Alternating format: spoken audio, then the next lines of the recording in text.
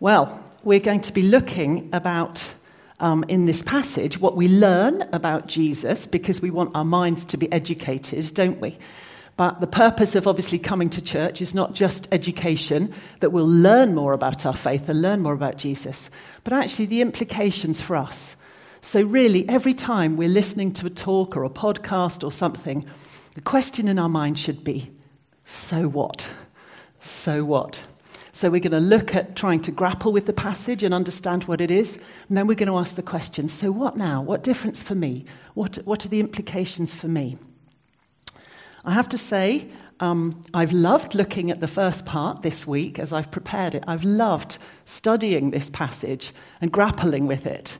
The implications for me, actually, I haven't loved. I've had a very challenging week looking at this and been having to do have a lot of conversations with God about this because it's deeply challenging.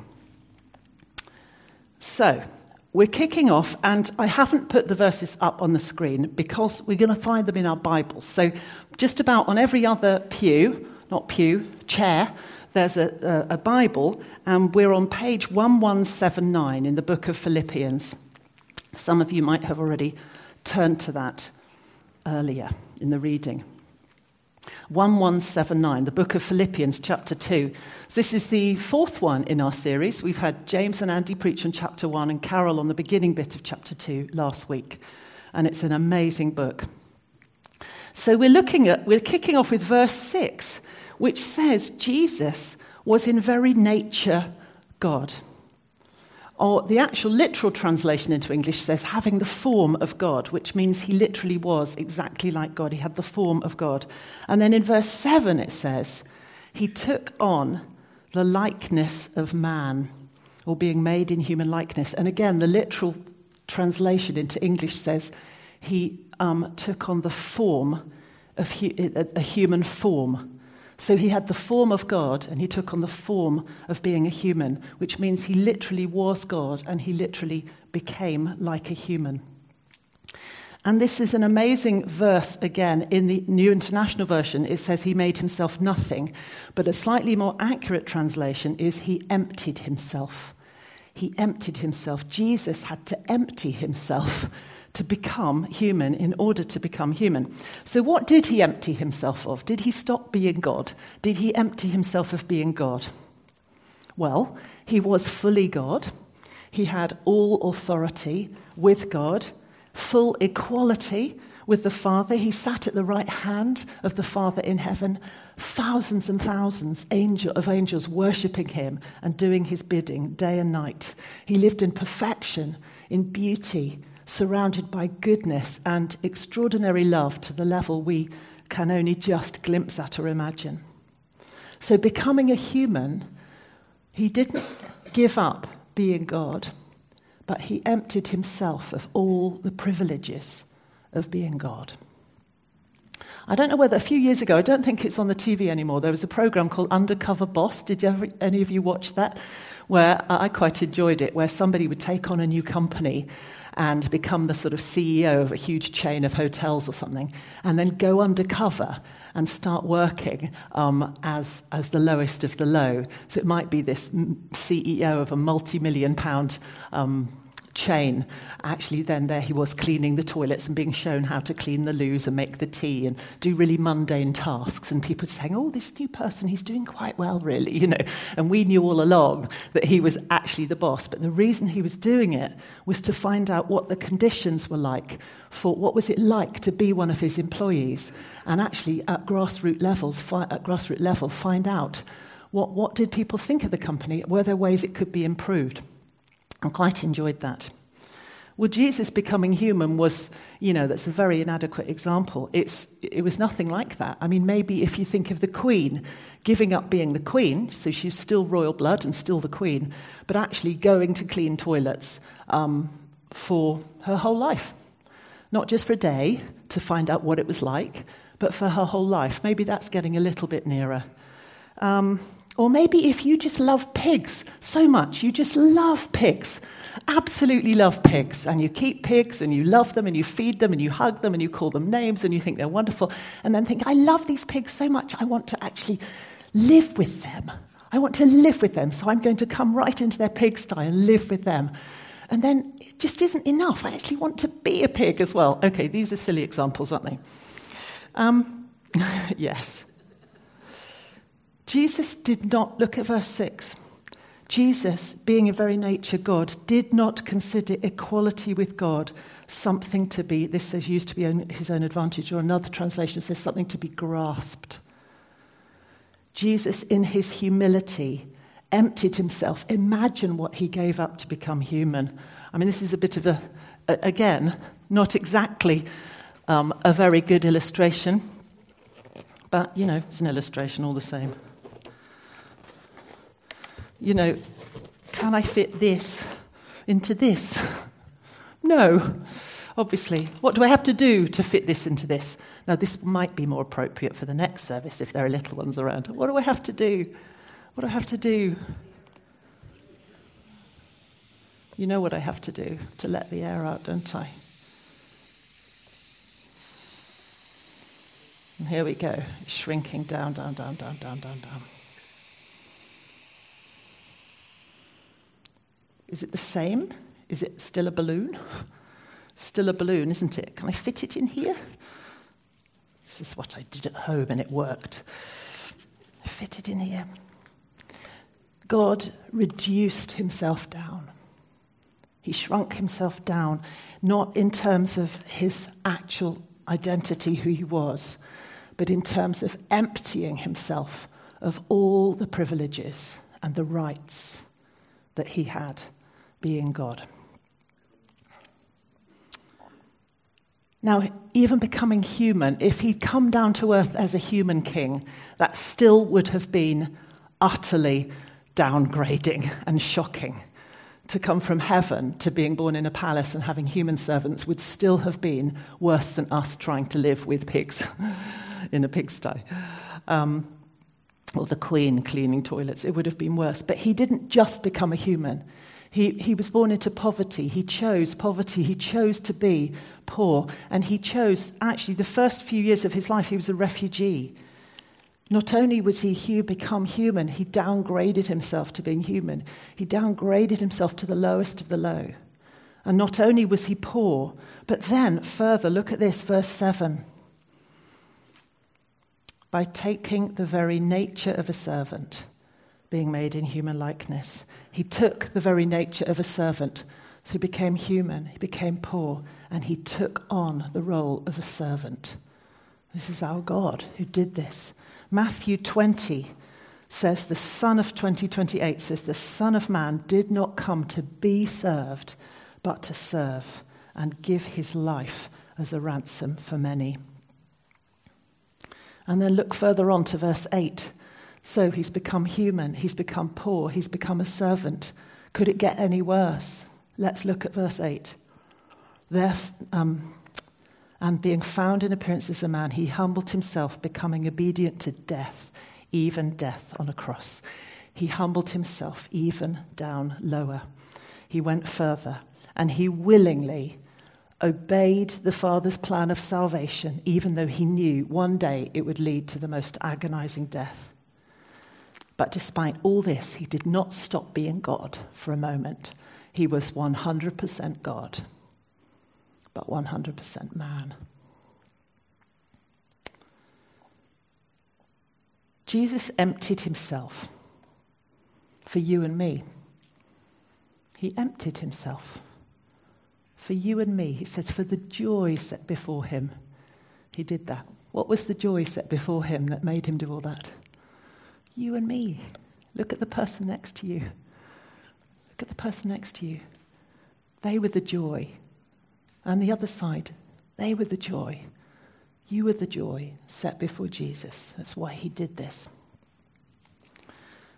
Now, That's one thing, what Jesus did. Now we get on to the painful part of the service, the sermon.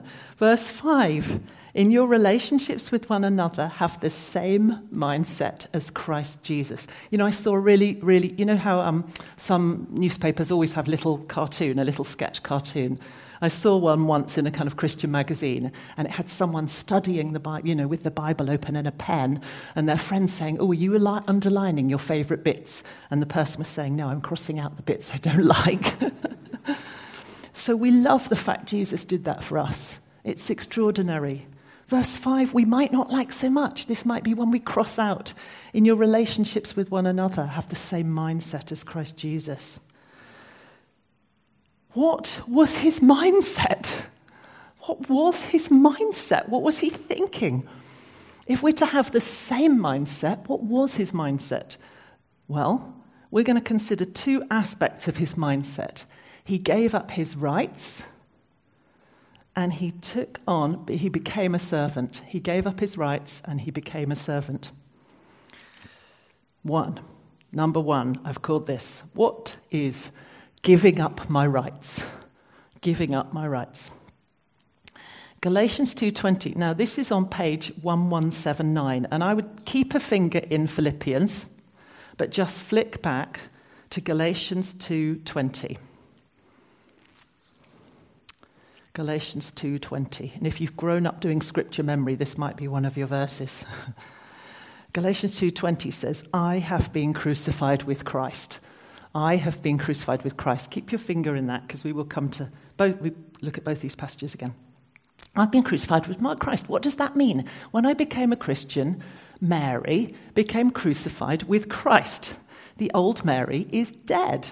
That's what the Bible says. The trouble is, the old Mary keeps trying to crawl out of the grave and do things her way. That's the problem. The old Mary keeps forgetting she's dead.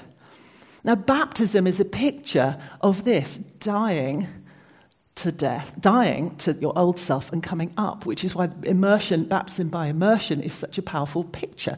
You go down and you leave the old and you come up, like going down into the grave and coming up. So if somebody is dead, what rights does that person have? Does that person have any rights at all?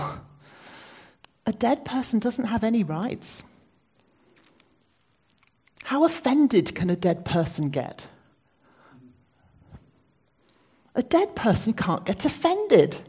If I have been crucified with Christ, if the old Mary has died with Jesus, why do I still get offended by people? Why do I still want to teach that person a thing or two when they do something I don't like? Why do I get judgmental about people and cross with them and you know, have I really truly been crucified with Christ? Paul called himself a slave of Christ. What rights did slaves have? They only had the rights their masters gave them. Paul has realized that he's been crucified with Christ, and now he's a love slave to Jesus in a way, that everything Jesus gives him then is a privilege and a blessing. And he has this incredible heart of gratitude because he realized, I've died to my own rights. I don't have to look after all my own rights anymore. It's my right to this and it's my right to that. Did anyone tell you that when you became a Christian? We are so bad at actually leading people to Jesus. What we tend to do is say, Jesus died for you. He's the King of Kings. He's the Lord of heaven and earth. He made you. He loves you. He died for you. He wants a relationship with you. Receive Jesus. And what we often do is we say, receive Jesus and add him onto your life already. Everything you've got, you can keep, but just add Jesus in. And then when you have a problem, you can turn to him a bit like a genie. Help, I need a parking place. Help, I need money. Help, I'm having a problem. You know, we rub the Jesus lamp. Why do we lead people to Jesus like this? Why don't we say to people, this gift of God, this forgiveness, eternal life is a free gift. It's free. Jesus won it for you. It is free, but it will cost you everything. Give everything, because if you don't give everything, you will have a miserable life as a Christian. You'll be trying to do your own thing, but it will be at war with what the Holy Spirit wants to do through you. What rights does Jesus call us to give up? I told you this wasn't a nice talk, and I've had a horrible week. I've been repenting of things all week and feeling challenged about things all week. And I am preaching this to myself because I don't stand here saying I've got this sorted. I've felt deeply, deeply challenged by this. So as I say this, I'm truly saying it to myself. I'm blown away by Jesus, but the implications for us are huge. Do we have our rights to our own finances? Do we have rights to success? Is it my right to have success? Is my reputation my right? What rights does Jesus call us to give up? Does he call us to give up our rights to Western creature comforts, running water and toilets? Are those our rights? Is our time our right? Does Jesus call us, what's our nationality? Actually, if you're a Christian, there's only one nationality. That's the kingdom of heaven. Our rights to being treated nicely. Is it my right to be respected and to be treated nicely? What rights does a dead person have? If I have been crucified with Christ, everything will then be a blessing. Everything I receive, I will be able to live in extraordinary gratitude for everything instead of trying to look after my rights. The kingdom of God is an upside-down kingdom. Matthew 16:24-26. I'm just going to read you this. It's a really famous passage. Jesus said to his disciples, "Whoever wants to be my disciple must deny themselves, take up their cross and follow me. For whoever wants to save their life will lose it. Yet whoever loses their life for me will find it." When we're trying to hold on to our rights and put ourselves first, we're losing our lives. But when we lay our lives down for Jesus, then we actually find our lives. We find life. What rights might you be holding on to that Jesus is asking you to lay down? We're really talking about an attitude of heart where we're saying, this is my right. This is my right. So, we're called to have this same mindset as Christ Jesus. The first mindset was he gave up his rights, didn't he? And the second thing is, what is a servant? Now, just imagine that you were walking along the road and the Queen happened to be visiting Barnet.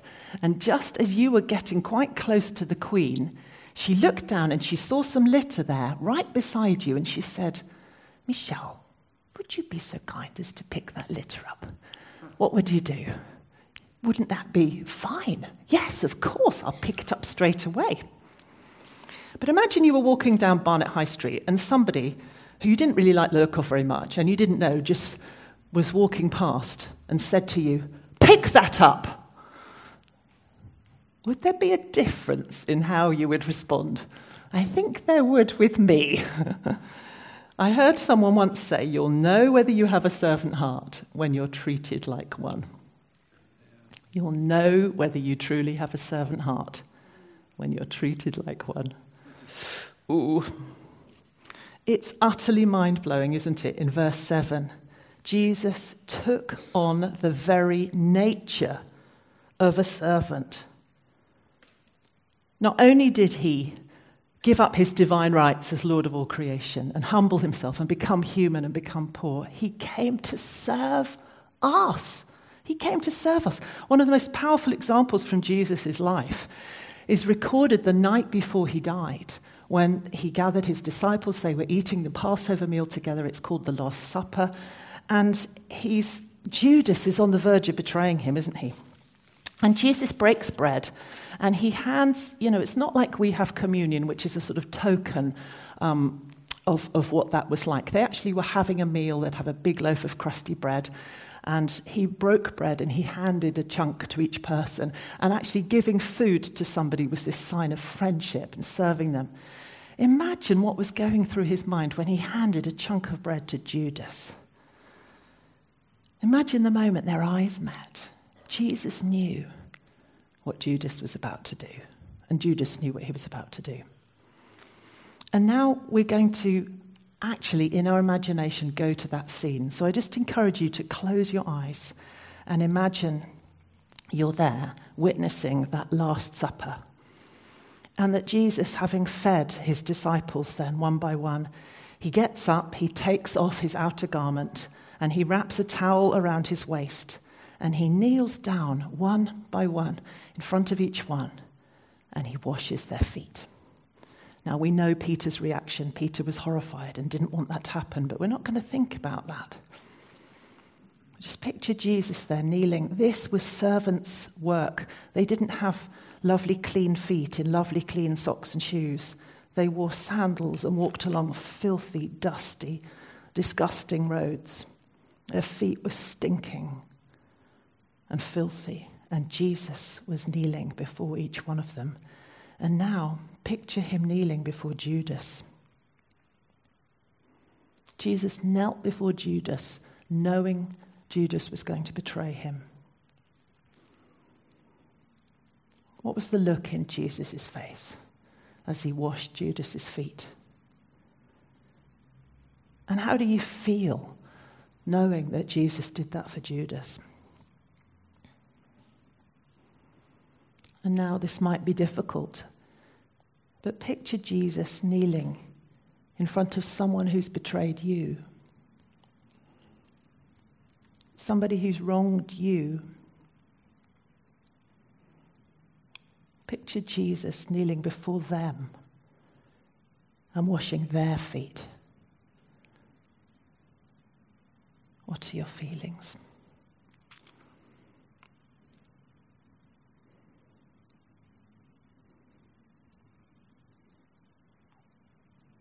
And finally, picture Jesus kneeling before you, him beckoning you to sit down, and him kneeling before you. And if you're not comfortable with the thought of him washing your feet, maybe picture him tying your shoelaces. What's the look on the Lord's face? And how does he feel about you?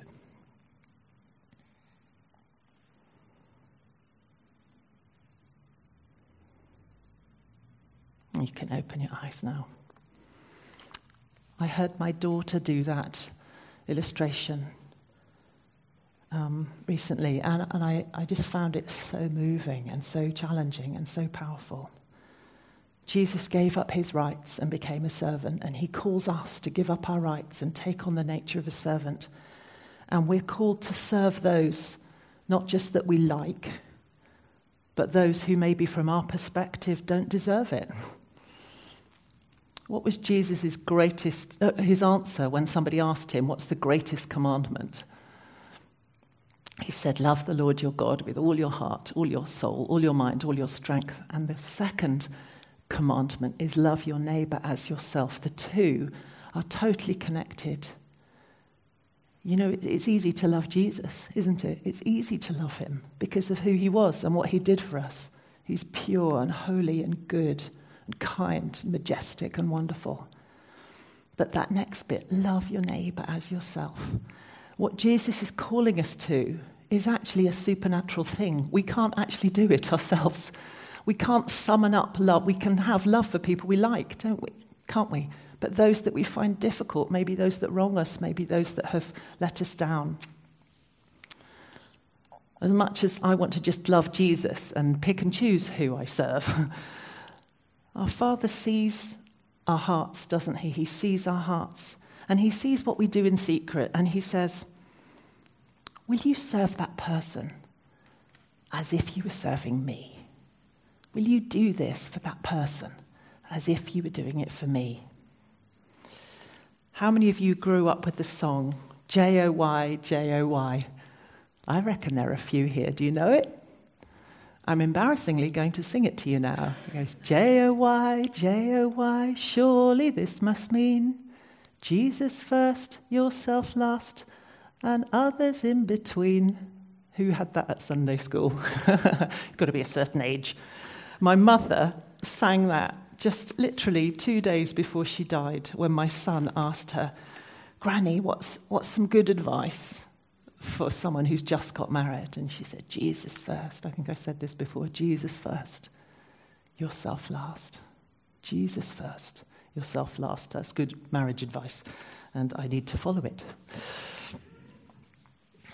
Now this, Philippians 2, let's go back to this page. And I can't remember what page it was now. 1179, was it?